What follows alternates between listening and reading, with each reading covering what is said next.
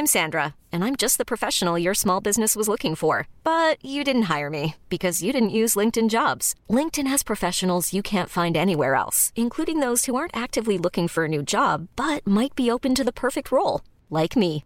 In a given month, over 70% of LinkedIn users don't visit other leading job sites. So if you're not looking on LinkedIn, you'll miss out on great candidates like Sandra. Start hiring professionals like a professional. Post your free job on linkedin.com/achieve today. This episode of Silent Giants is brought to you by Ally. Ally, powered by Verizon locations, are developed by Verizon, the world's leading technology company. In collaboration with Ally, a membership-only community workspace for creators. Each location is a community curated powered by the emerging technologies and thought leadership of Verizon. With Ally, Verizon is bridging the gap between startup and corporation by helping the community workspace build next-level ecosystems for entrepreneurs. And now, on to my interview with Prince Charles Alexander. Hang in there, everybody that has a dream. It might not look the way you want it to look when you arrive, but if you get a great plan, you stick to the plan, and you move forward through that plan, the Lord above does provide. Yeah, check it out. I'm your host, Corey Cambridge. Yeah. Everybody tuning in, you invited. No matter what mood you in, get excited. Everybody love the music, let me tell you how they do it. Whether writer or an agent, let me tell you how they made it. You are now talking to a silent giant. Wanna walk in their shoes, silent giants. Wanna study they moves, silent giants. Wanna know what they do, silent giants. Silent giants, y'all. Welcome to the Silent Giants podcast, a podcast highlighting the superstars behind your favorite superstars in creative industries. I'm your host, Corey Cambridge. To keep up with the latest on the show, be sure to follow us on Instagram at Silent Giants Podcast. To keep up with my life, music, and more, be sure to follow me as well at Corey Cambridge. This week's special guest is Grammy Award-winning producer, recording artist, engineer, and educator, Prince Charles Alexander. After becoming a signed solo recording artist under Virgin Records in the mid-1980s, he began to focus his attention on a career as a recording engineer. He soon became one of the hottest engineers in hip-hop, recording multi-platinum hits for Mary J. Blige, Usher, Jodeci, Sting, and Diddy. It's his relationship with Diddy, though, that landed him as Bad Boy Entertainment's lead engineer for over 10 years, recording Bad Boy's most iconic songs and albums. In this episode, he dials into the podcast to chat about his early life in Boston, breaking into the industry under music legend Maurice Starr, becoming a solo performer on Virgin, getting his big break recording Jodeci's Diary of a Mad Band album, how he landed on Bad Boy, shares vivid stories of recording Biggie's Ready to Die album, his new role as a professor at Berkeley, and a whole lot more. So, without further ado, let me introduce you to the Grammy Award-winning producer, recording artist, engineer, educator, my friend, the silent giant, Prince Charles Alexander. All right, we're ready to rock and roll. Prince Charles, what's going on, my man? Hanging in there. That's what's up. I feel you 100%. How's everything up in Beantown? Good. I'm working on many projects here in the academic sphere, and that's keeping me busy. So, Prince Charles, tell me about yourself. Where are you from originally? I'm originally from Boston. I went to a school here called Boston Latin School, which is the first public school in America. It was erected in 1635. I went to Brandeis University and got a degree in African and African American Studies. I started my musical journey in Boston Latin when I was 11 years old. I think I entered Boston Latin in the 7th grade. And by the time I finished college, I was pretty convinced that that was what I needed to be doing with my life, and had already been in bands through high school and through college. So I put out my first record in 1979, a couple of months before Rapper's Delight. That record was successful. I toured the world for 7 years. Hip hop eventually became so dominant in our culture that I felt like I needed to really investigate it a bit deeper. And I went behind the scenes and studied audio engineering and became an audio engineer, and then ended up with people like Diddy and Notorious B.I.G. And that was kind of like the pinnacle of what I did in terms of huge record sales in my career. That's kind of like the mid-90s. I want to take it back a little bit. Tell me about your upbringing growing up in Boston. What neighborhood were you in Boston? Were you in Roxbury? I grew up in a neighborhood called the South End, and the South End at that time was relatively experimental, where there was black, white, Hispanic, and Asian living in my neighborhood, and it was a specific brick duplex type of what do you call them? Not brownstones, but duplex type of I don't even know what they call them now, but they were red brick. Okay. And you would call them a co-op now. That's what you would call them. But back then we were just renting. And it was a mixed neighborhood. It was about 3 blocks from downtown Boston. And downtown Boston in the 70s was called the Combat Zone. So I grew up literally 3 blocks from the Combat Zone in a pretty diverse neighborhood. So I was exposed to not just blackness, but kind of like universalness in my growing up. And my mother was an investigator for the federal government. She worked for the Office of Federal Contract Compliance and the EEOC, the Equal Employment Opportunity Commission. Okay. So my mom was a Fed, basically. And how about your dad? My dad was not really in the picture. I saw my dad. He and my mom broke up when I was 7. I saw him when I was 14, 21, 25, 32, 35, and 45, and he passed away when I was 45. It was, typical black man. I'm with you.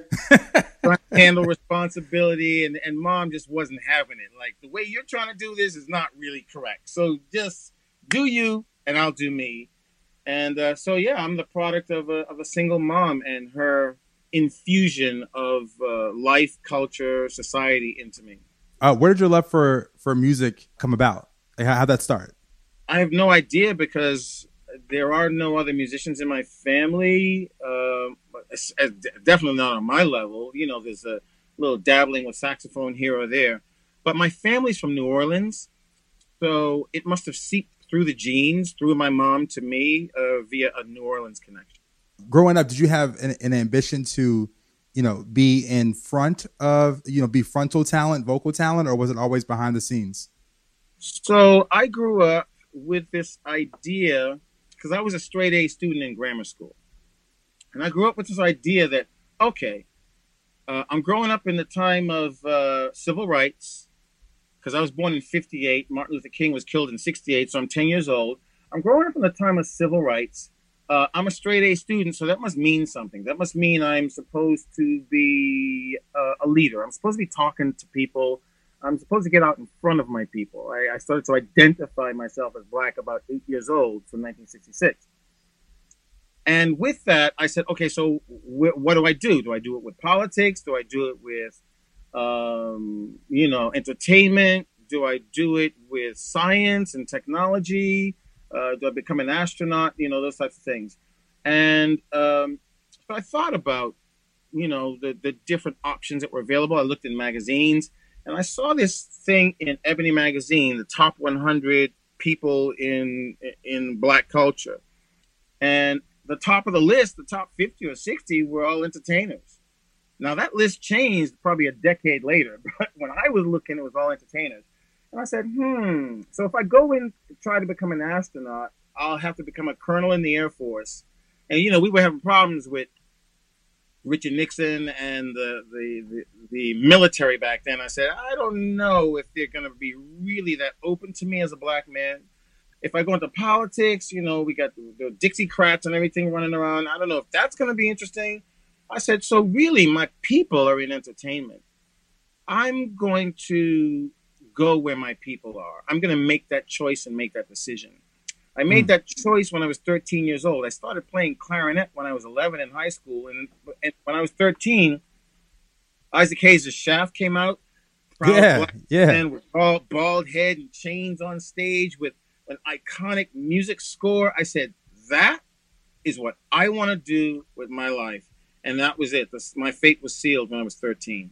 You know, I have a question that I want to ask because it's a part of, Boston history. And I don't know if you maybe can remember it, but, when Dr. King was assassinated and there was that famous concert where James Brown performed the night of the assassination. Do you have any memory of that?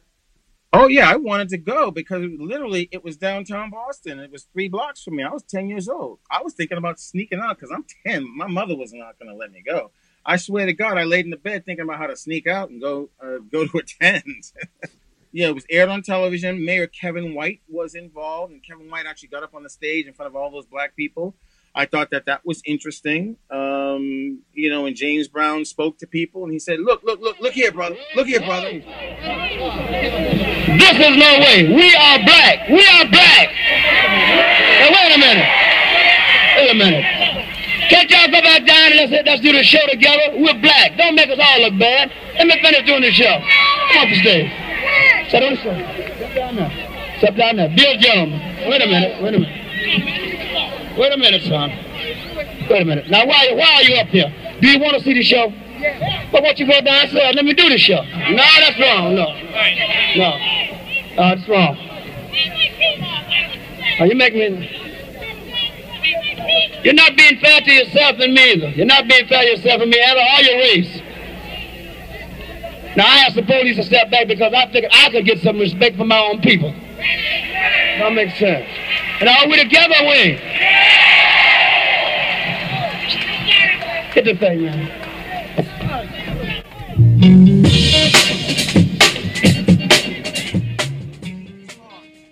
It was as if we had a voice and that somebody was speaking for us. It was really powerful stuff. And so, now you're 13, you discover Shaft, you discover, Isaac Hayes. And what was the first step that you knew how you were going to participate musically? Was it going to be vocally? Did you play an instrument? How'd that all happen? So I went from clarinet, and eventually I said, well, in order for me to really do this, see, in those days, we had bands like Kool and the Gang, Ohio Players, Earth, Wind and Fire, Brass Construction, so forth and so on. And all those bands were fronted by horn players. And I was a tenor player. Well, I went from alto to tenor. So my dream was to be one of the guys in the horn section in a horn band, like Commodores, Ohio Players, and Kool and the Gang. And all the horn players used to, sing lead and sing some backup stuff. So my ambition was to be in front, yes, but not necessarily to be the lead singer, but to be one of the many singers in a band. Well, from the time that I had that thought, the synthesizer starts making inroads into music. And the synthesizer, one of the first groups of instruments that it attacked was horn players and string players. So over the span, if you look at the Commodores from 1972 and you look at the Commodores in 1979, the Commodores morphed from a horn band to a band fronted by a guy named Lionel Richie. Kool and the Gang morphed from a horn band to a band fronted by J.T. Taylor, so forth and so on. So in this period, I kind of switched over and said, okay, then maybe I'll just be a really great horn player and do the Grover Washington thing. And then Grover put out a record, just the two of us, where he had Bill Withers singing, I believe. And I'm like, okay, this vocal thing is a little bit hard to dismiss. If I want to be the leader of my organization, my brand, my musical brand, the saxophone seems to be wilting away under the power of the synthesizer. The vocalist seems to be moving to the forefront. As much as I love the vocalists that I've hired, I don't trust any of them with my fortune. So I think I'm going to have to be the one to sing. And that's how it all came about. And that's how Prince Charles debuts as a vocalist in 1979. Wow. And so were you writing songs and stuff as well? I did not write. My first song that I wrote was a hit. I didn't really write anything before that. What I was doing was just, sound alikes. You go, you listen to a Kool and the Gang record, you learn your horn part. After I learned my horn part, I started dibbling and dabbling and just trying to figure out what the bass player was playing. But I figured it out by using my saxophone. So the bass player is playing this, and I would learn it on my saxophone. I would learn the notes in the guitar on my saxophone. So my saxophone and my flute, my wind instruments were my inroads to what was going on in the rest of the band. Plus, I did learn how to play drums. how did you get your solo career off the ground? Tell me the story of that. So when I was 13, a couple of my friends knew that I had this passion with the saxophone. And over those 2 years, I was practicing and listening to Isaac Hayes and listening to Grover Washington. And one of my friends approached me and said, "Why don't you join a band?" And I was like, "Well, I don't know any bands." He said, "I think I might know somebody." So he hooked me up with a guy in a projects in Roxbury. And then that guy said, "Yeah, I know some people." So I went, I auditioned, and I joined that band. And they were kind of flaky. And then the word got out that I was this horn player. Because remember, this is the horn player era, that I was this horn player looking for a band. So then I went to another band that was even further down in Mattapan. And then they had a gig where they wanted to go to New York or something. And my mom said, "You're too young. You're not going anywhere." And I remember walking like 6 miles with my horn and coming and showing up with the guys and going, "Yeah, I'm ready to go to the gig." I opened up my horn case and the neck to my saxophone was missing. My mom had taken the neck to my saxophone. I called her. She came. She got me. I was so brokenhearted. And she said, "Look, you have to focus on your studies. Music will always be there. You don't have to run after this thing so quickly." So I listened to her. And by the time I was 15-ish, there was a local band, kind of like a Jackson 5 type of thing. And they were looking for a band with horns. So I auditioned at this little hole in the wall that, Lord, if I had ever thought about going into this place by not being a musician, it would have never happened. It was like a really funky hole in the wall. Come to find out, it was owned by a really benevolent man named Roscoe Gorham, who was investing in this group called the Energetics. The Energetics later went on to become Planet Patrol, and they had records out in the 80s. But they were called the Energetics. They had a band of, bass, drums, keyboards, and guitar, and they had 2 horn players, me and a friend of mine named Rudy. And that was the beginning of it looking and feeling serious to me. We toured the New England circuit, playing in all kinds of clubs. We played the Sugar Shack, which was an iconic place here in Boston. And then somewhere on that journey from the age of 15 to 17 is when I graduated high school. Somewhere along that journey, I started branching out and saying, I'm really not happy standing behind these guys, these singers, these Jackson 5 types. I really think that I can do this myself. So I started to call some of the old associations I had of musicians, and I started to try to book myself. And I booked myself as, I think, Sweet Charles, Charming Charles, Brandy Alexander. I was trying to find a name and a brand for myself. My technology head had been formulating also. I didn't even realize it.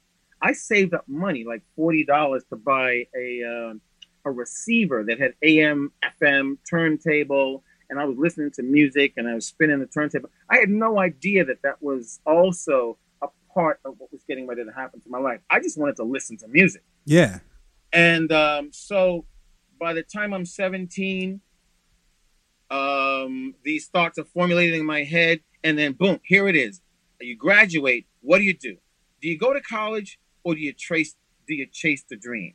I mean, groups like Black Ivory had asked me to come on the road with them. I had been hanging out with and sneaking into concerts and seeing Stevie Wonder and talking to the drummer Dennis Davis. And Dennis said, "Yeah, you're gonna be big one day." And I was like, "Wow, oh, he said I'm gonna be big." That stuff means something to kids. The fact that this iconic musician would say to me, "It's gonna happen for you too." I started to believe that I really had something interesting and had something special. But then college came. So I tried to continue doing what I was doing and go to college. Needless to say, my first semester, I got my first D in college, and that didn't feel too good. So I literally had to hunker down. I had a big conversation with my mom, and I said, "Look, I'm going to finish college. I'm going to pull my efforts back, and I'm going to make sure that college is a priority." So I pulled everything back. And second semester, I completed it, and I made up the credits that I had gotten. Well, it probably wasn't. Well, it was a D, but in those days, you didn't get credits for a D. I think people get credits for Ds now. Oh yeah. Yeah. In those days, no D. No, you get 0 credits, buddy. so I had to make those credits up, and I made them up the next semester. So then that summer, I said, okay, since I made those credits up, I'll do my thing. So Sweet Charles was born, and he was doing his thing in that summer. Then comes the second year. You know, I bought a gold flute. I'm kind of entertaining people on campus. And then I did pretty well in my second year. And I'm fiddling around with some local gigs to make some money, playing in Roscoe's Lounge from Thursday to Sunday from 8 p.m. to 2 a.m. That became something that I was doing, and I was able to do that and handle school because it was a consistent gig. I didn't have to travel all over the place. And then in the summer, I did the Sweet Charles thing again. And then in my junior year, I was trying to do the 8 to 2 thing Thursday through Sunday. It felt like a lot. And so I pulled back again. And then some of the guys on campus wanted to start a band. And I was like, oh, okay. So we started a band in my junior year. And I believe that we put out a record called Mithril. And I forget the name of the other record that was on it. And that record came out. And we went into a recording studio. And I was kind of fascinated by the recording studio. Wow, look at all these buttons. And all was that your first time in a studio? Yes. And it was a fascinating situation because I didn't really like the way my tenor sounded coming through the mic that was being used and the way that it was EQ'd. And I remember thinking that, like, that doesn't sound like Stanley Turrentine. It doesn't sound like Train. How come my horn sounds like that? Is it me or is it the technology? And so that was a question that probably floated around for a long time after that. So then the magic is getting ready to happen. In my junior year, doing those gigs, a guy popped on the scene named Maurice Starr. And so no way. I know. That's the New Edition? Yes. Yeah, so explain to the audience who Maurice Starr is. So Maurice Starr is the producer of New Edition, and then later on, he was the producer of New Kids on the Block. He did this magical thing of making the biggest boy band in the world twice. And I actually knew Maurice as just a person that came from D-Land, Florida, that was playing on the same circuit as me. And I met him in probably my junior year. And then that junior year, that summer, I would play at the club. I'd see Maurice play. I kind of was like checking him out because, I'm competitive. And here's this guy, he came out of nowhere. He came from D-Land. All of a sudden he's in Boston and everybody's talking about him. I'm like, why are they talking about him? So I got to go find out what's going on with him. Maurice could sing his butt off. He could sound like Michael Jackson. He could sound like Diana Ross. He could sound like Otis Redding. He could sound like Sam Cooke. He was a phenomenal vocalist. He could play keyboards. He could play guitar. He could play drums. He played trombone. He played saxophone. I was like, okay, my head's getting ready to pop. This guy is amazing. And all of my dreams of becoming this thing, I'm either going to have to compete with somebody like that or I'm going to have to be united with somebody like that. So that summer, I'm fiddling around and Maurice puts out a record called About Time I Funked in 1978. It's my time I funk you, baby. I've been waiting for you so long. About Time I Funk You sounded just like Parliament Funkadelic. And I knew a guy in my life that made a record that sounded like Parliament Funkadelic. I was like, oh my God, this is incredible. It's not some unattainable thing that lives in Detroit. It's not some unattainable thing that lives in New York. It's right around the corner from me. His name is Maurice Starr. I know a real producer. Then something strange happened. Maurice called me up and said, I want you to be in my band. I mean, I could have fell on the floor. And I don't want you to just play saxophone. I want you to play keyboards and saxophone. I'm like, well, I'm not a keyboard player. He said, don't worry about it. I got you covered. I'm like, what are you talking about? Maurice saw something in me. He knew that I had talent. So he put my left hand on the bass lines and my right hand on the chords and said, play this and play this. And next thing I knew, I was playing keyboards in his band. Then I went to playing drums in his band. I became a part of the Johnson Brothers band and then eventually the Maurice Starr band. and we played all around New England. Wow. So you had no real experience playing keys before that? I had been dabbling. I had gone to lessons at the New England Conservatory, but you know, they were teaching me like jazz theory and classical theory, and I was like, I don't understand any of what you're saying. But I had been fiddling around and exercising my hands. So when Maurice showed me what to do, there was some understanding of what was going on. And I just played the chords that he told me to play. And I did it consistently and well enough, and then he took me around. So Maurice is the catalyst for my commercial career. Without a Maurice, I don't know what would have happened. I don't know what I would have become. So the rest of the story is my ambition pushed me to now want to compete with Maurice, at least in the recorded realm.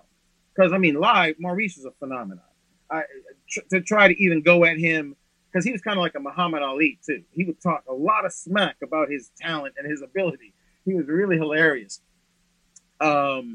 So I said, okay, I want to make a record, and I want it to be as good as About Time I Funk You. So what's the best way to do it? To get Maurice involved. So I went to Maurice. I said, hey, I want to do a record, too. Maurice said, well, what kind of money you got?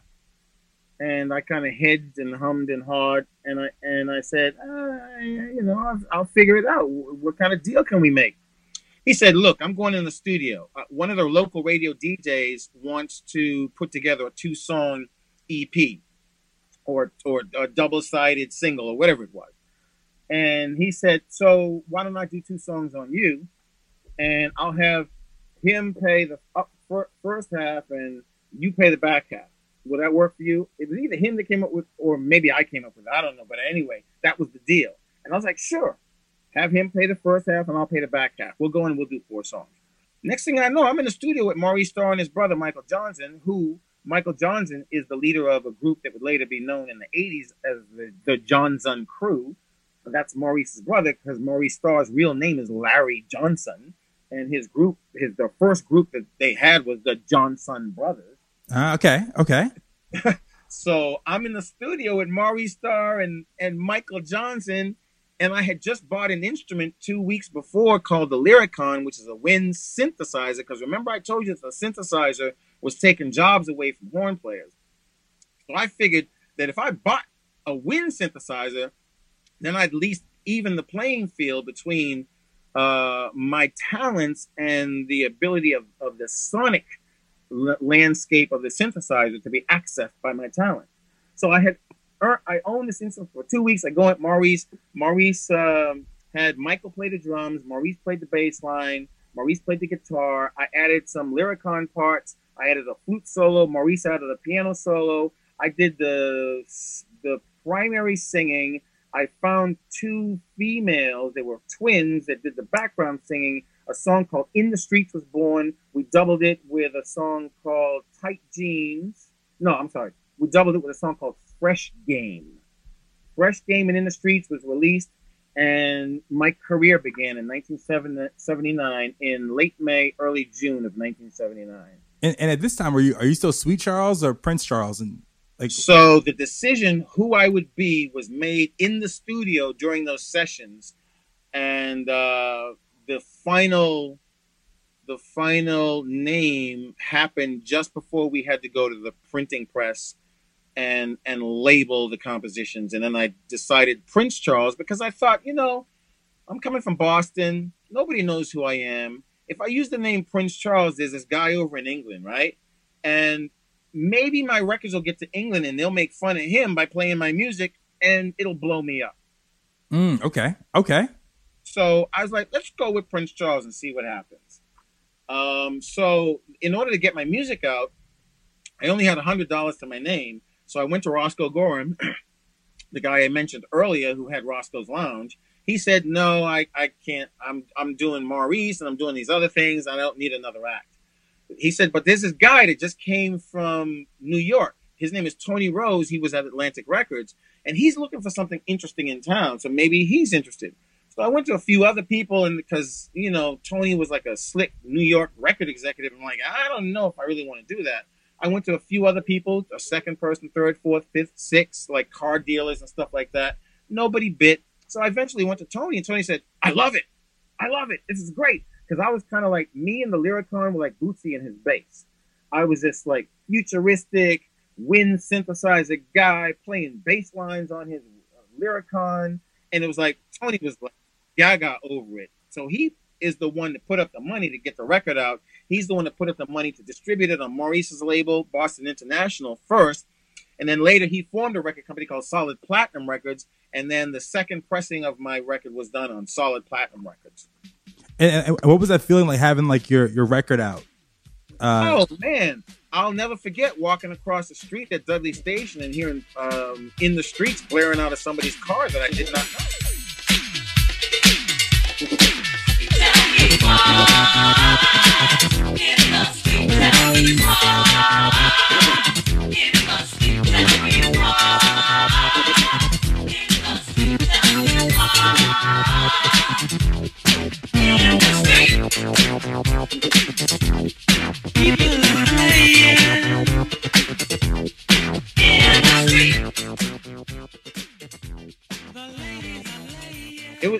It's heaven. Anybody that's never experienced it, I can't even describe it to you. You don't know what you're missing. It is so elating. It's such a confidence boost. It's, it infused me for years. I'm probably still vibing off the vapors.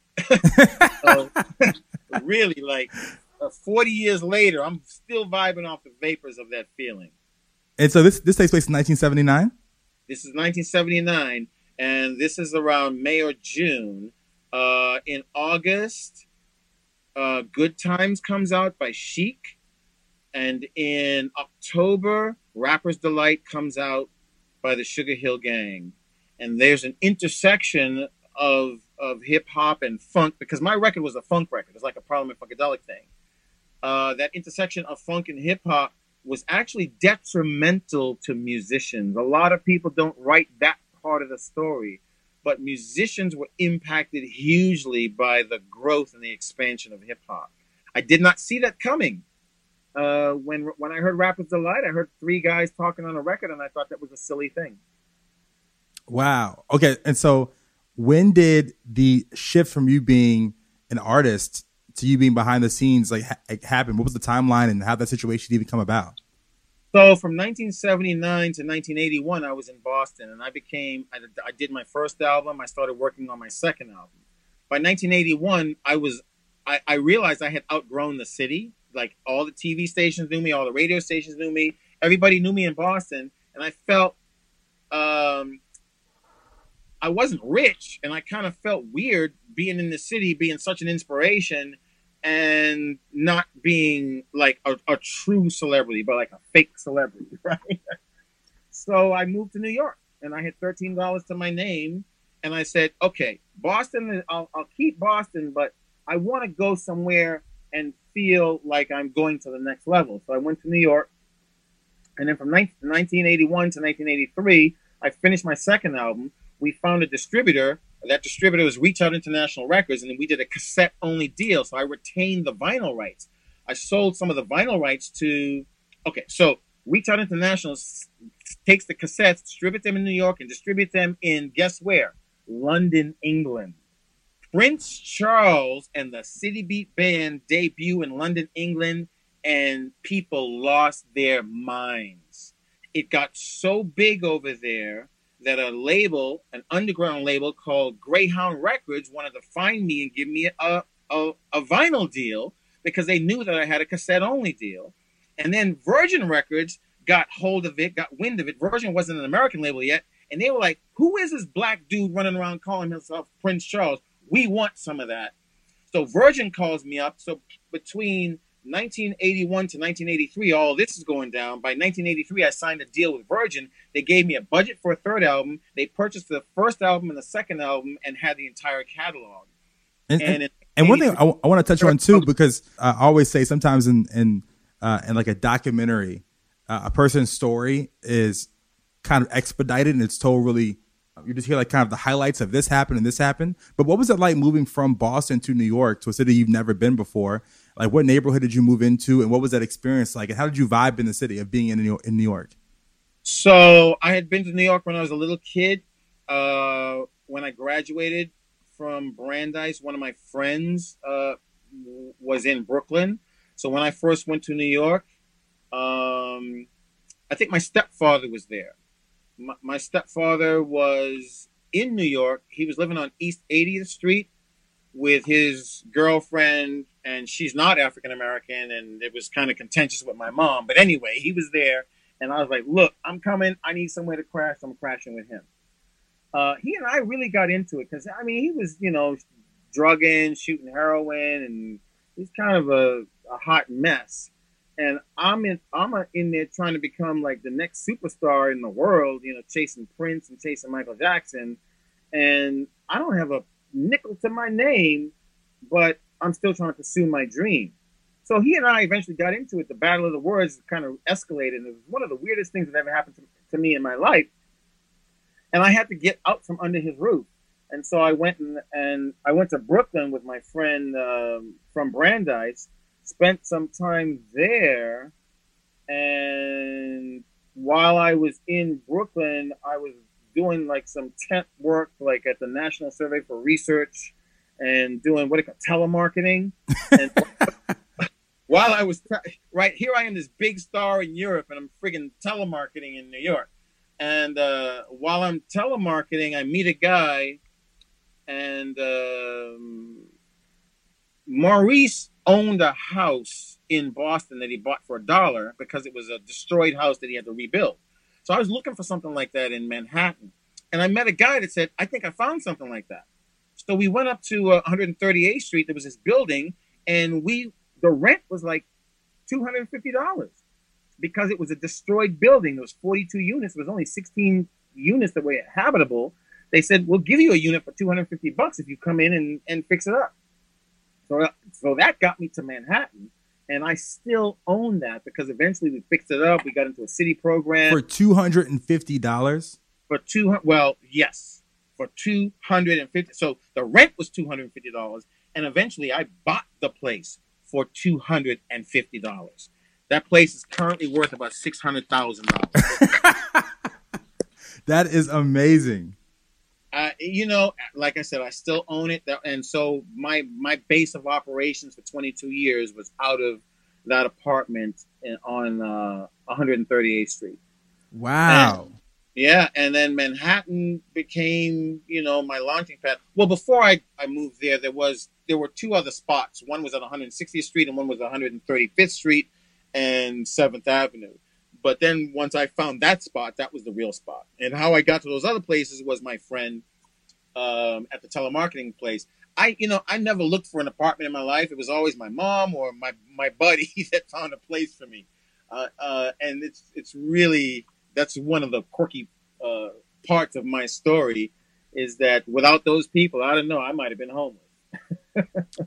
and so now we're going to fast forward. So now you're a big star in London while you're living in New York City as work as a telemarketer.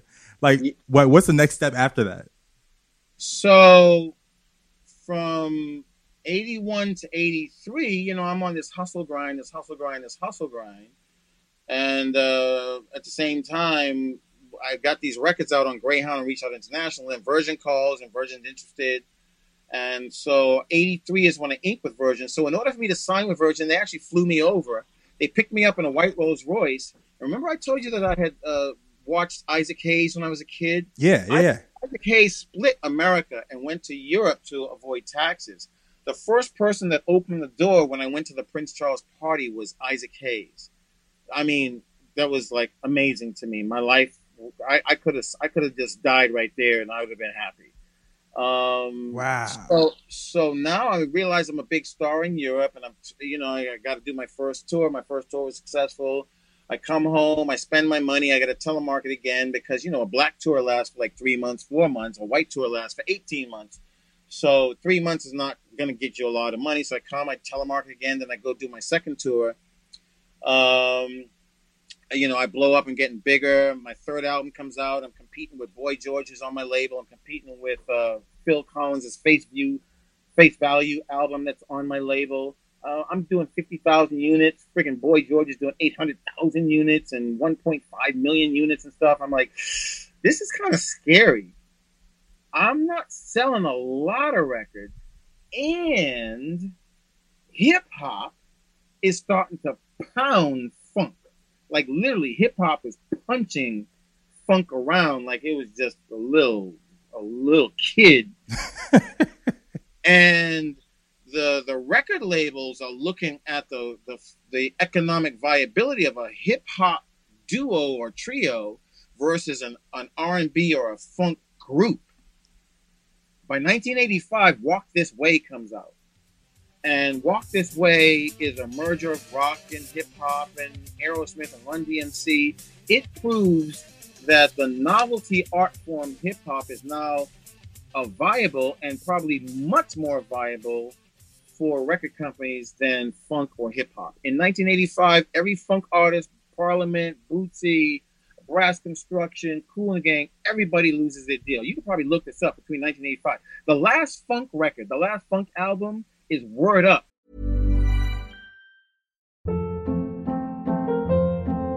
Hold up. What was that? Boring. No flavor. That was as bad as those leftovers you ate all week. Keke Palmer here, and it's time to say hello to something fresh and guilt-free. Hello Fresh. Jazz up dinner with pecan-crusted chicken or garlic butter shrimp scampi. Now that's music to my mouth. Hello Fresh. Let's get this dinner party started. Discover all the delicious possibilities at HelloFresh.com. I'm Sandra, and I'm just the professional your small business was looking for. But you didn't hire me because you didn't use LinkedIn Jobs. LinkedIn has professionals you can't find anywhere else, including those who aren't actively looking for a new job, but might be open to the perfect role, like me. In a given month, over 70% of LinkedIn users don't visit other leading job sites. So if you're not looking on LinkedIn, you'll miss out on great candidates like Sandra. Start hiring professionals like a professional. Post your free job on linkedin.com/achieve today. By Cameo. And it was 1986. That was it. Done deal. Nobody else is putting any more funk out on a major label. Wow. Everything for black music is going to be hip-hop moving forward. And the next round of hip-hop was Public Enemy in 1987 on the East Coast and NWA on the West Coast. And then the West Coast took it over from there, and you had artists like Ice-T, so forth and so on. So meanwhile, I'm kind of stunned. I'm like, oh, my God, I'm on a British label. They didn't have an American branch yet. I got some minor distribution of a single on Atlantic Records. I said, the handwriting is on the wall.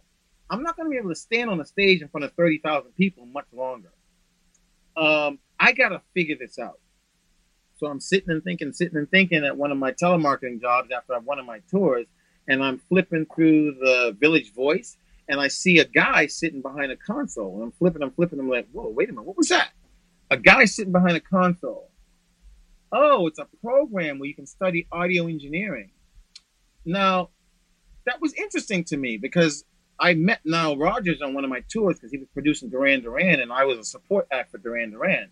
So I called Nile up when I came back home. It's really funny because we're honoring Nile this year at Berkeley with an honorary doctorate. But I called Nile up, and I called Nile at like 8 p.m. Nile answers the phone. He comes to the phone. I call Nile up at, like 10 a.m. Nile comes to the phone. I call Nile up at 2 a.m. Nile comes to the phone. It didn't matter what time of the day or night I called Nile up. He was in the studio. I was like, okay. I'm looking at this little newspaper thing with this guy sitting behind the console. I'm thinking about my friend Nile, who's a record producer who's always in the studio. I'm a record producer, but I'm not always in the studio. How can I get in the studio all the time? When I saw that article, I said, oh, there's two people that are in the studio all the time.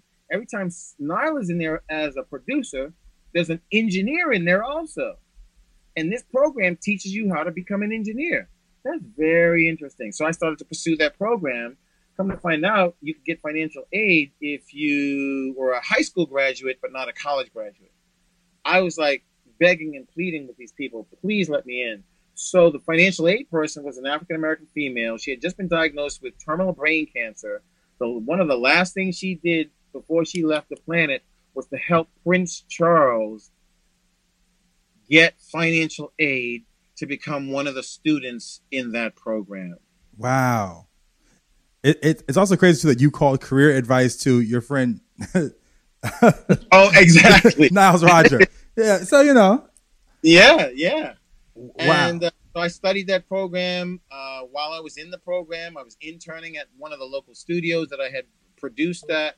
When I graduated from the program, I dropped the name Prince Charles and was just Charles Alexander, and became an assistant engineer in a studio that had a Neve console and an SSL console. Those are the two dominant consoles in audio engineering, even to this day. And it took about 2 years it took about 6 months for me to move up from intern to assistant, and about 6 months for me to move from assistant to engineer. I was already very clear what the gig was.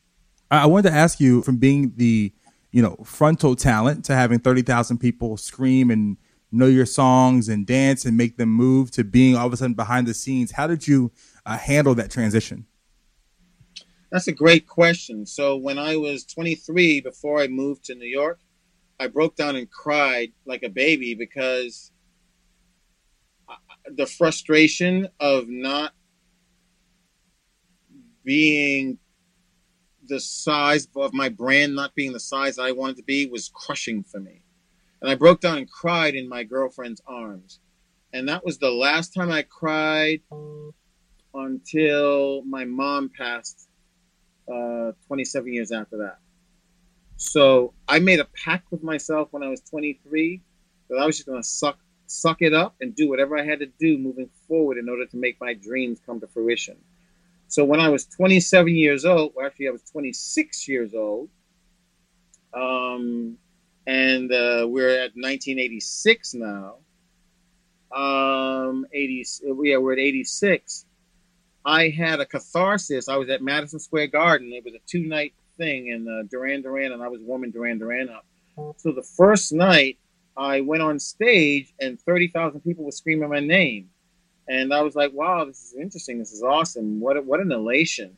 The second night, I don't know if you've ever seen like the athlete where they'll sit in the locker room before they go on. Yeah. And they don't talk to anybody, and they're just kind of in a very, very odd place. Yeah. I found that place. I basically was backstage at Madison Square Garden trying to figure out how to continue in the music industry with an album that wasn't giving me huge success, with a genre that was beating my genre up. And I was basically projecting 20 years into the future, 30 years into the future, thinking of myself standing on stage in spandex and how pathetic that would look. So I doubled down and committed to this program, and that's what led to me having the conversation with the financial aid person. And basically that night in Madison Square Garden is the night that if there were any tears to be shed, those tears would have been shed that night. But I had already made that pact with myself that I would not shed tears. So what happened was a stoic resoluteness to move forward to a new part of my career. And that career was going to be the studio rat, the person that would make other people's dreams come true by turning knobs and pushing buttons. And what would you say was your first, introduction or big break, as an engineer in this new role? So as an assistant engineer in the studio that I was in called Sound Ideas on 46th Street, the SSL was upstairs, the Neve was downstairs. And I got booked to do a tour. I went over to France and toured with a big artist. I was like one of the musicians in this big tour. And while I was on that tour, I was like, if I keep doing this touring thing, I'm not going to be able to become the studio rat that I want to become. So that was the last tour, and I made a pact with myself that I wasn't going to go out anymore. I came back and I lost my position. I was in position to become the next, assistant engineer on the best gigs. So I lost my position to another guy named Paul Logus. So when I came back, Paul was working with a black producer that had like $1 million worth of gear. His name was Paul Lawrence, and Paul Lawrence worked with Hush Productions, and they were doing Melba Moore and Freddie Jackson. I was livid that I had lost my position to Paul Logus, And I was like freaking out because I'm downstairs doing salsa music and rock and roll music on the Neve, and Paul's upstairs on the SSL doing like, Hush Productions, Freddie Jackson and Melba Moore and Ray Goodman and Brown and stuff like that. I'm like, I'm in the wrong place. I'm supposed to be upstairs. Well, I relaxed, I calmed down, and I just put my nose to the grindstone. Two months in, Paul was like, I had enough of this R&B stuff. I want to go do some rock and roll. So Paul begged off of that gig and said, please put Charles on it. Next thing I know, I'm in the room with Paul Lawrence, and Paul Lawrence used to be Kashif's partner. So I'm in there, and I'm the assistant engineer. His engineer was Ron Banks. And after a couple of months, Ron was having some issues with what he was being paid. And he was like, I want to get paid more money. So Paul calls me up and said, do you want to engineer the sessions? And the session was for Freddie Jackson. I'm like, well, sure. But I didn't want to poop all over Ron. So I called Ron up and I said, is it cool? Ron said, yeah, it's cool. I was like, I don't believe you, man. Is it cool? Do you really want me to be going in there? Because I'm going to take your gig. Because I'm going to bring fire, right? And Ron said it was cool. And I'm like, all right. So I start working, and then I'm doing Paul Lawrence. And I basically took the gig from Ron Banks. And we're doing Sarah Dash, and we're interviewing people like Janet Jackson, and Paul actually turned Janet Jackson down, which I think was a silly move. And we're doing Ray Goodman and Brown and all those types of acts. And then Paul gets a call from Kashif, his former partner, saying, I would like to have an engineer that can work with in my home facility. Now, I'm working with Paul as an engineer on a salary that's about $200 a week. And it's being supplemented with work from Paul that's like, $35 an hour, and maybe I'm working 10. Maybe I'm supplementing my $200 with another $350 or $700, but it's not consistent. So Kashif said, I'll pay you $800 a week. Man, I thought I was rich. I was like, $800 a week? Oh, hell yeah. So after some, deliberation, I agreed to become Kashif's engineer. Now, this is tricky stuff because I got pulled out of the studio. I no longer had a cushion. Even a $200 a week cushion was now gone. I get pulled out. I work on Kashif's acts, and he was doing all kind of hot people. And then I work on his album. His album was called Personality, I believe. So Kashif wanted to work in California, and he wanted to work in Bermuda. So I'm kind of balling right now, but I'm making $800. And then Kashif went to L.A., and my $800, I'm looking at, well, how many hours did I work this week? I worked $100 hours that week. And I'm like, 100 hours into $800 is $8 an hour. I was like, damn you, Kashif. That's so... But Kashif has a big name, and it's kind of helping me to have a little shine. I'm organizing his projects, color coding his projects. We didn't have Excel spreadsheets, but I was doing the equivalent of Excel spreadsheets, making sure that the master reels and the worker reels and all those things were organized. And then Kashif puts Personality out. Personality goes stone cold. It doesn't sell any units. And Kashif just goes boom. He's cold overnight.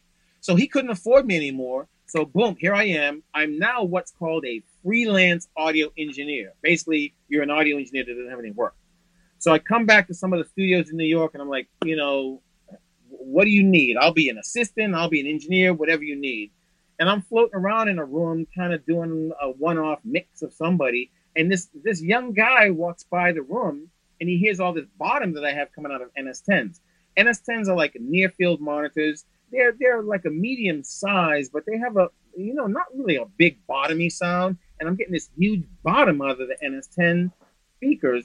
And this kid comes into the room and says, wow, you're getting an incredible sound out of there. Who are you? And I tell him I'm Prince Charles, and I've been around, and I've worked with Kashif and Hush Productions. He says, well, my name's Chad Elliott. They call me Dr. Seuss, and I actually work with a group called Jodeci. Maybe they'd be interested in hearing your sound. I said, sure, please pass my name around. Fine. Well, one thing leads to another, and a guy that wanted to manage me, I think his name was David Miles. I said, no, I don't want to manage her. I don't want to manage her because I almost killed Tony Rose back in the day. And I was like, you don't want to manage me.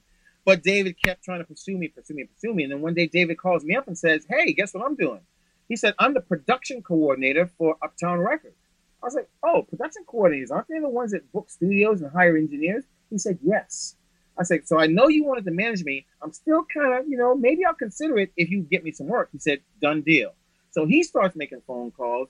Don't you know the first group I worked with was Jodeci? I walk in a room, there's Dr. Seuss and Devontae Swing. And 2 weeks after I walked into that room, David Miles left the music industry. So remember I told you that story about the woman that helped me get into Center for Media Arts? David Miles' story is similar in that, boom, he gets me in the door, and now he's gone. Wow. So here I am. And are you also familiar with Jodeci at this time? Oh, yeah. Jodeci had So You Having My Baby, and it means so much to me. Wow. And so I'm like, oh, I'm in heaven. Plus, I had been trying to get to Uptown because Hush Productions was crashing and burning. And then all kind of silliness was going on. Melba was suing her husband, and the money over at Hush was really screwed up, and I had to come in yelling, screaming, and threaten to kill somebody one time in order to get paid. And I was like, I got to find somewhere else to work. Where's the black people at? Oh, the black people over at Uptown? I want to work there. But nobody knew me, and I couldn't get in. So David calling me, that was a really important phone call. And then here I am. I'm in the room with Jodeci, KC, Devontae, JoJo, and Dalvin, and we make the Diary of a Mad Band album together. I'm playing saxophone and flute on a couple of compositions. I mixed the entire record. Cry For You came out and did really well. You recorded Cry For You? I recorded Cry. I recorded everything on that album. Do what you want me to. I would do anything. Get on my knee for you. Oh, baby. What else is there to do? I don't know, but I'll cry.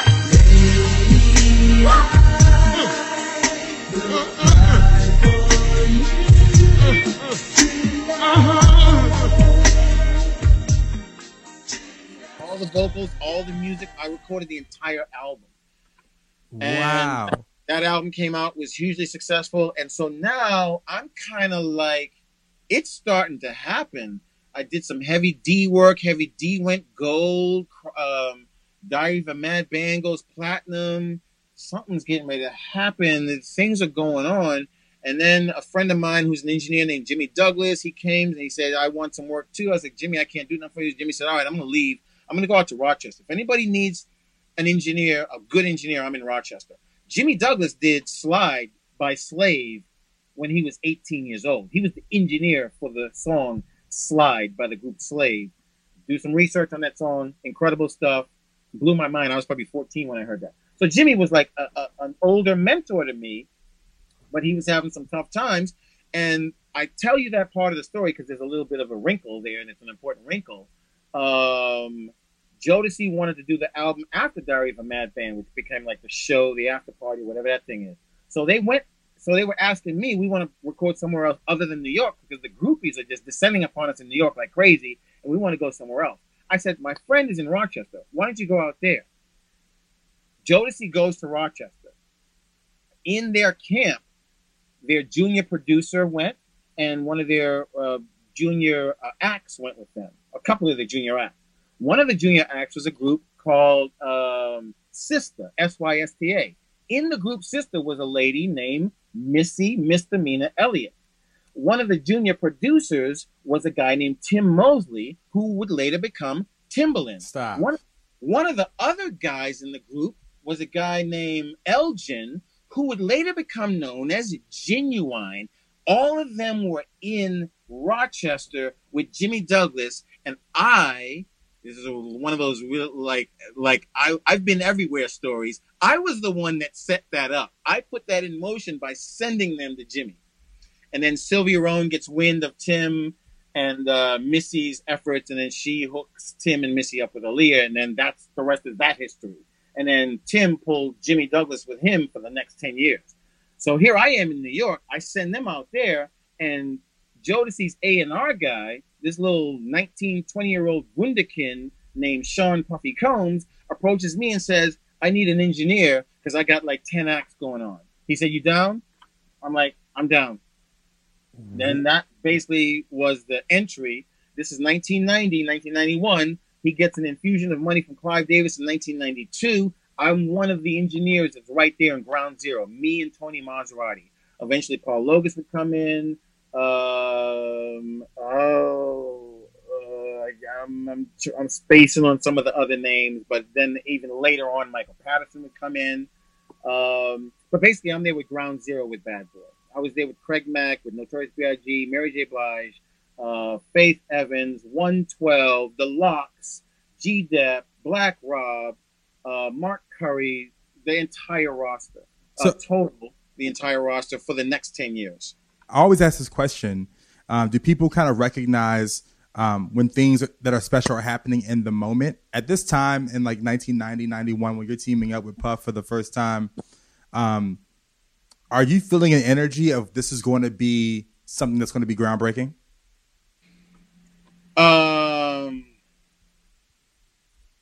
Yes. I had been around Paul. Paul had $1 million worth of gear. But Puffy took his $6 million investment from Clive Davis and opened up a studio and opened up offices. And if that wasn't enough, he put out Flavor in Your Ear by Craig Mack. And Flavor in Your Ear was the equivalent of like Happy by Pharrell in terms of how it was being played across the summer. It destroyed the summer. Flavor in Your Ear was ridiculous. And see, I'm a black man as an engineer. Most of my counterparts were white. So they didn't necessarily go home and hear the music in their neighborhood. I was going home and hearing everything that I was doing on the radio and at the parties. And I'm like, this is incredible. I'm involved with the hottest black thing in America. I'm living it. But Puffy, being Puffy, could never share the shine creatively, artistically, technologically, spiritually. It's just not his thing. It's about him. So there are ways that I felt I could have been showcased to the world through Puffy's organization, but it never happened. So there came a point many years in, 6, 7, 8 years in, where, and a lot of people have this conversation with Puffy, like, Puffy, you're not doing anything for me. Like, what's up with that?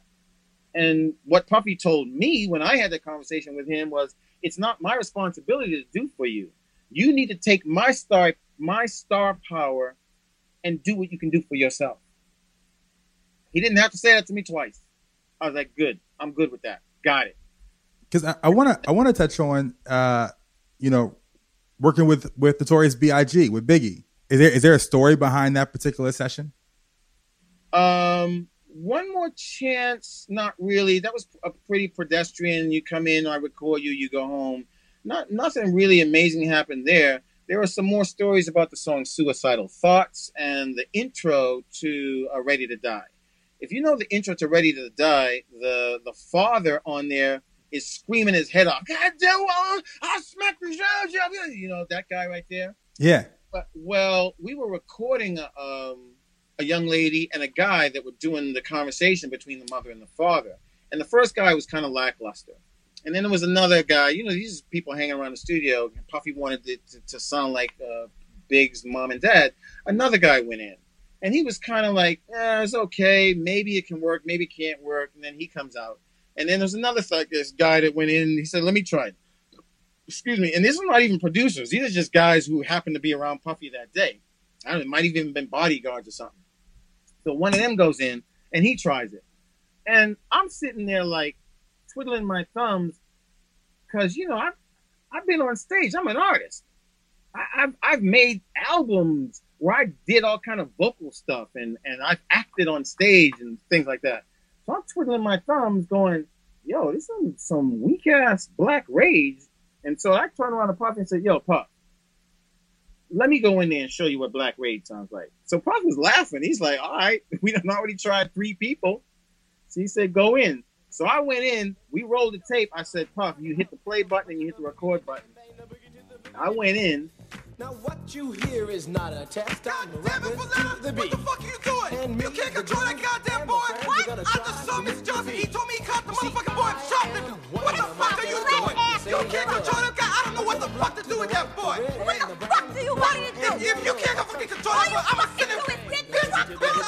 I'ma send his motherfucking ass to the group home, goddamn. What? I'll smack the shit out of you, bitch. Take What? my black ass, What the fuck? You coming in here smelling like sour sauce, you dumb motherfucker. He hit the tape. I was like, God damn it, Winona! I'll smack the shit out of you, bitch! I'm like, fuck.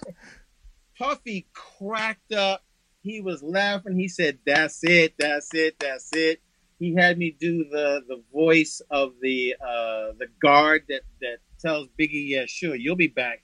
You niggas always are." I did that voice also, and that's my voice embedded forever and ever in a classic is on that intro. Wow, that is amazing. That is amazing. The other story is on Suicidal Thoughts. We looked into our library of sound effects to get a body thud that would like land on the ground, and we're looking and nothing really sounded authentic. So I forget who had the brilliant idea. It might have been Big. It was either Big or Puff. Said, why don't we just have Big fall and we record that? And I'm like, well, that might not even really sound all that hip. It might just sound like boof. It might not sound like a body thud. But he said, let's try it. So we turned the lights out because Big didn't want to look like a total stupid fool. We turned the lights out, and Suicidal Thoughts is winding down, and you get to the last words, and then you hit a gunshot, and then Big fell on the floor, and man,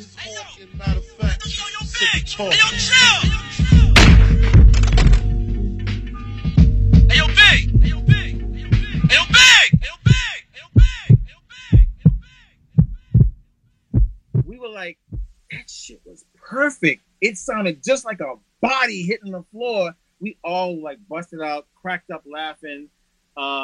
Big came out. He listened to it. We checked it out. We were like, man, I never thought you were going to be able to do that. Because it wasn't really even a big place. I don't know how he felt because, like I said, the lights were out. So that was one of those other stories that was really interesting to me of what an artist, because Big was an artist. People think of him as a gangster and a crack seller and all this kind of stuff. But really the Big that I knew was a recording artist that was in the studio trying to create narratives that people would be entertained by. And for me, that was one of those things that he kind of went for to give us what they call in the audio world a Foley moment. Foley is where you record an audio effect that we didn't have. And he gave us that Foley moment so that we could put it into Suicidal Thoughts. Also, too, this time period that we're talking about, you were with Bad Boy during the whole East Coast, West Coast, kind of dynamic. What was it like being kind of in that atmosphere at that time?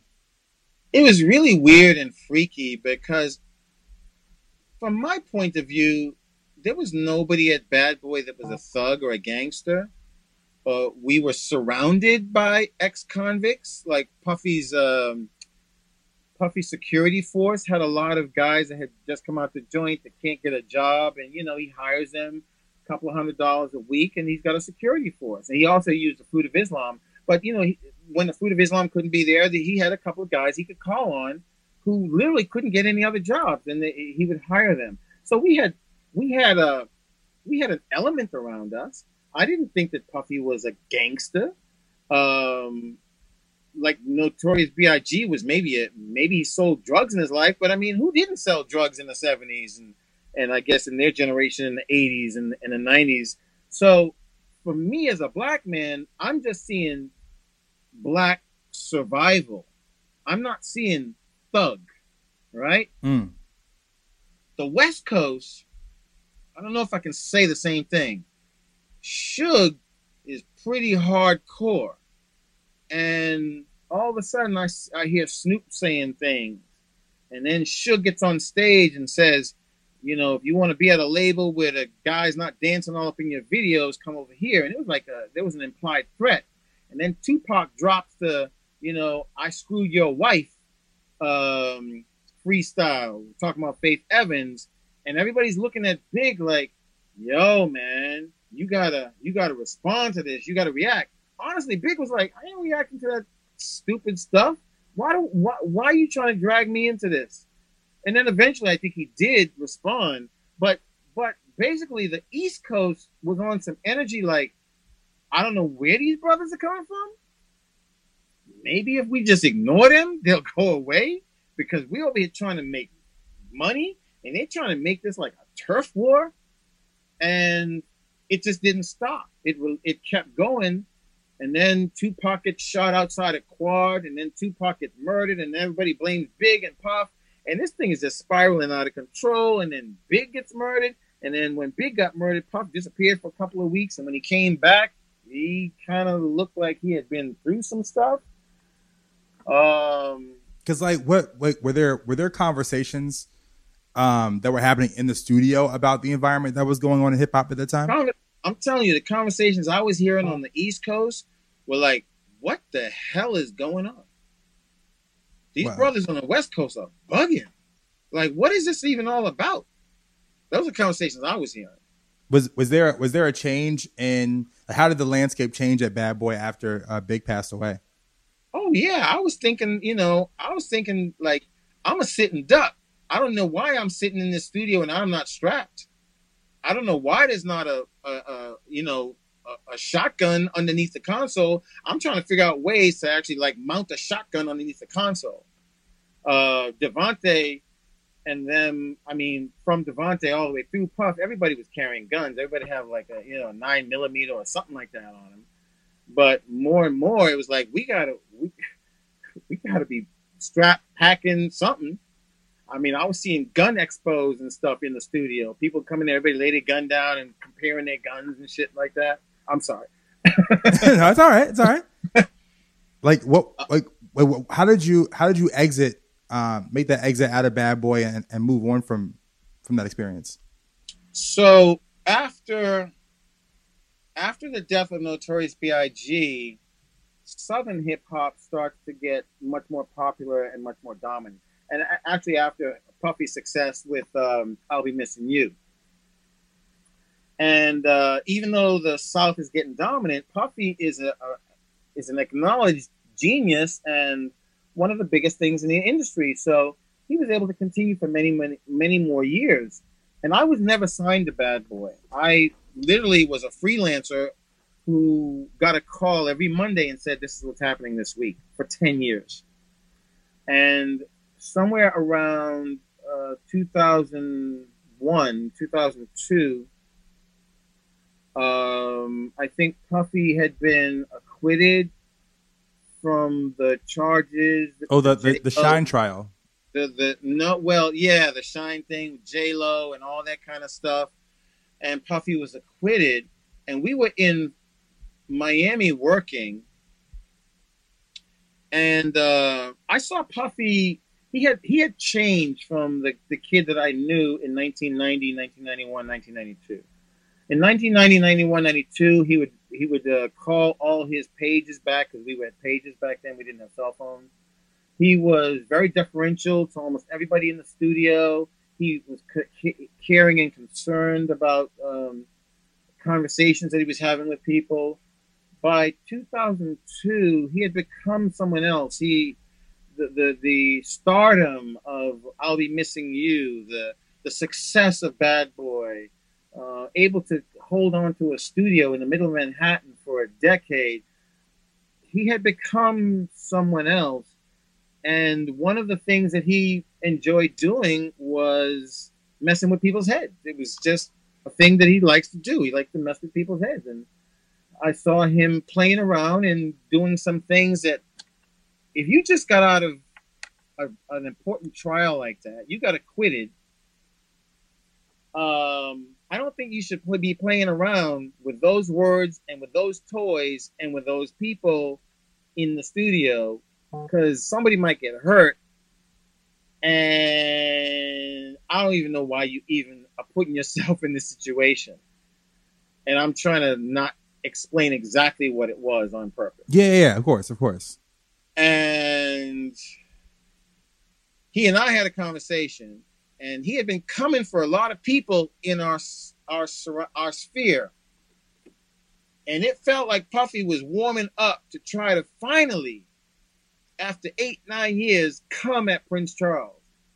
And I was like, Puff, you really don't want to do that. Because I will beat you down. And we didn't have to have that conversation, because once I came back home, I was like, you know, I got to act on what Puffy said. Puffy said, make your mark. Do what you can do with my star power. I said, if I stay with Puffy, he's going to come for me. We're going to get into it. There's going to be a fight. I don't know what the result of that fight's going to be. In order for me to stay kosher with Puff, I got to figure out how to get out of here. So while I'm doing all that, I had my own facility. I had my own studio, too. It was a smaller version of Daddy's house. And I had been producing. I had been producing international acts. I was actually a very successful producer in France. I was a successful producer in Japan. I was a successful producer for artists like Angie Stone and Faith Evans. So it wasn't just Puffy's work, but Puffy's work was half of my income, and my work was the other half of my income. So I decided to really pour all of my energy into my studio and my songwriting and the writers that I had, so forth and so on. So I started to pull back and get less and less work with Bad Boy. This is the era where analog tape is moving to DAT tape, which is moving to ADAT tape, which is moving to DA88s and DA78s and all these modular rigs where you put a cassette tape in and you record, and the home studio revolution is happening. Home studio meaning you don't really need a studio in Manhattan. So from 2001 to 2004, when I'm putting more emphasis on my studio, the home studio revolution is basically like, hey, you need all that stuff at home. You really don't need it in a studio. Okay. So by 2004, I basically said, okay, the definition of insanity is to keep doing the same thing over and over and expect a different result. What am I doing over and over? I'm working with Puff. What am I doing over and over? I'm working in my studio on these international productions. Am I getting the result that I want? No. So what's the way to change this? Stop doing it and do something different. So Puffy called me up in 2004. I was like, I'm doing something. I'm busy. I can't come in. I wasn't doing anything. I started shooting pool, and I shot pool for the next 2 years, but that's another story.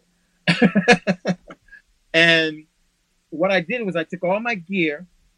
I had about $250,000 worth of gear, and I went to the local store that buys gear, and I sold everything, shut my operation down, and I went and shot pool for 2 years. While I was shooting pool, though, I'm not totally stupid. I sent out my my curriculum vitae to NYU, Fordham University, City College, anywhere that had any inkling or smattering of an audio program, because I was like, you know what?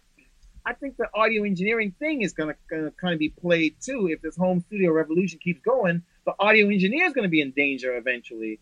So let me figure out another way to use 30 years of musicality and see what I can do. Eventually, after about 18 months, I'm sitting there shooting pool. My money's running out, and I'm like, oh, am I going to have to start telemarketing again? And then I got a call from NYU, and I started teaching at NYU. And then 6 months after that, I got a call from Berkeley, and Berkeley said, we have a full-time position for you. If you're interested. I came, I auditioned for it, interviewed for it. I blew them away because I knew the SSL backwards and forwards. I understood technology. I knew MIDI. I knew synthesis. I knew sequencers. I knew vocal technologies. I mean, I'm like a quadruple, quintuple, sextuple threat. And Berkeley was like, hey, come on in. And that's been the third chapter of my life. The first chapter was being an artist. The second chapter was being a producer engineer. And now I'm in the third chapter where I'm a professor at one of the leading institutions of contemporary music in the world. And how has this new role changed your life? Like, where are you at now? Talk to me. Steady income is better than income that comes around every 6 months. You know, you can get a check for like, $120,000, and then you might not get another check for the next 6 more months. So $120,000 is a lot of money until you got to stretch it. Because when you got 120 grand in your hand, you're like, I got 120 grand.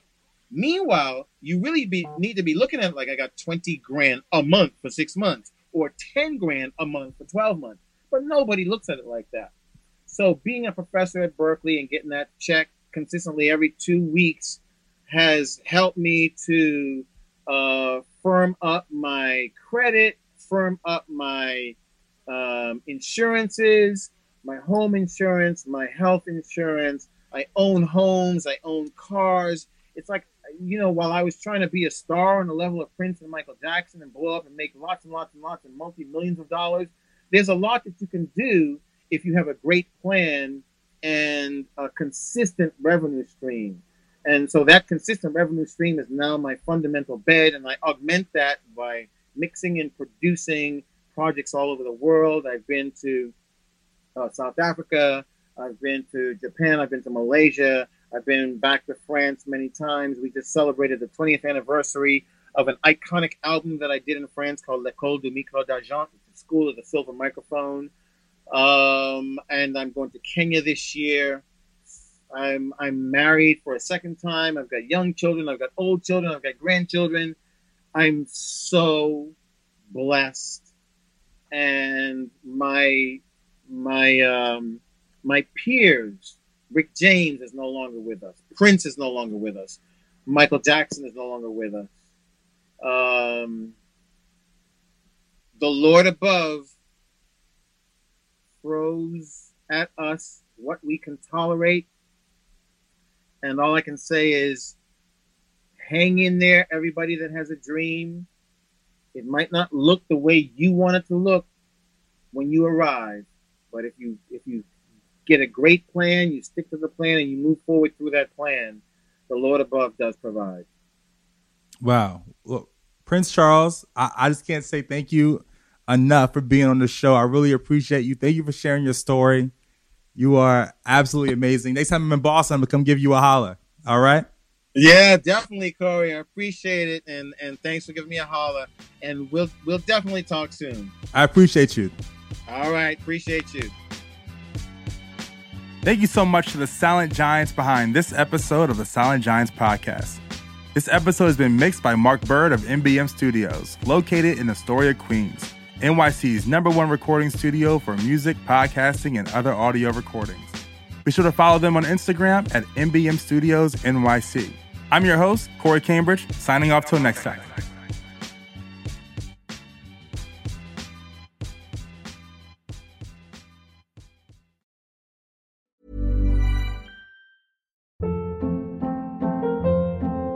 Hold up. What was that? Boring. No flavor. That was as bad as those leftovers you ate all week. Keke Palmer here, and it's time to say hello to something fresh and guilt-free. HelloFresh. Jazz up dinner with pecan-crusted chicken or garlic butter shrimp scampi. Now that's music to my mouth. HelloFresh. Let's get this dinner party started. Discover all the delicious possibilities at HelloFresh.com.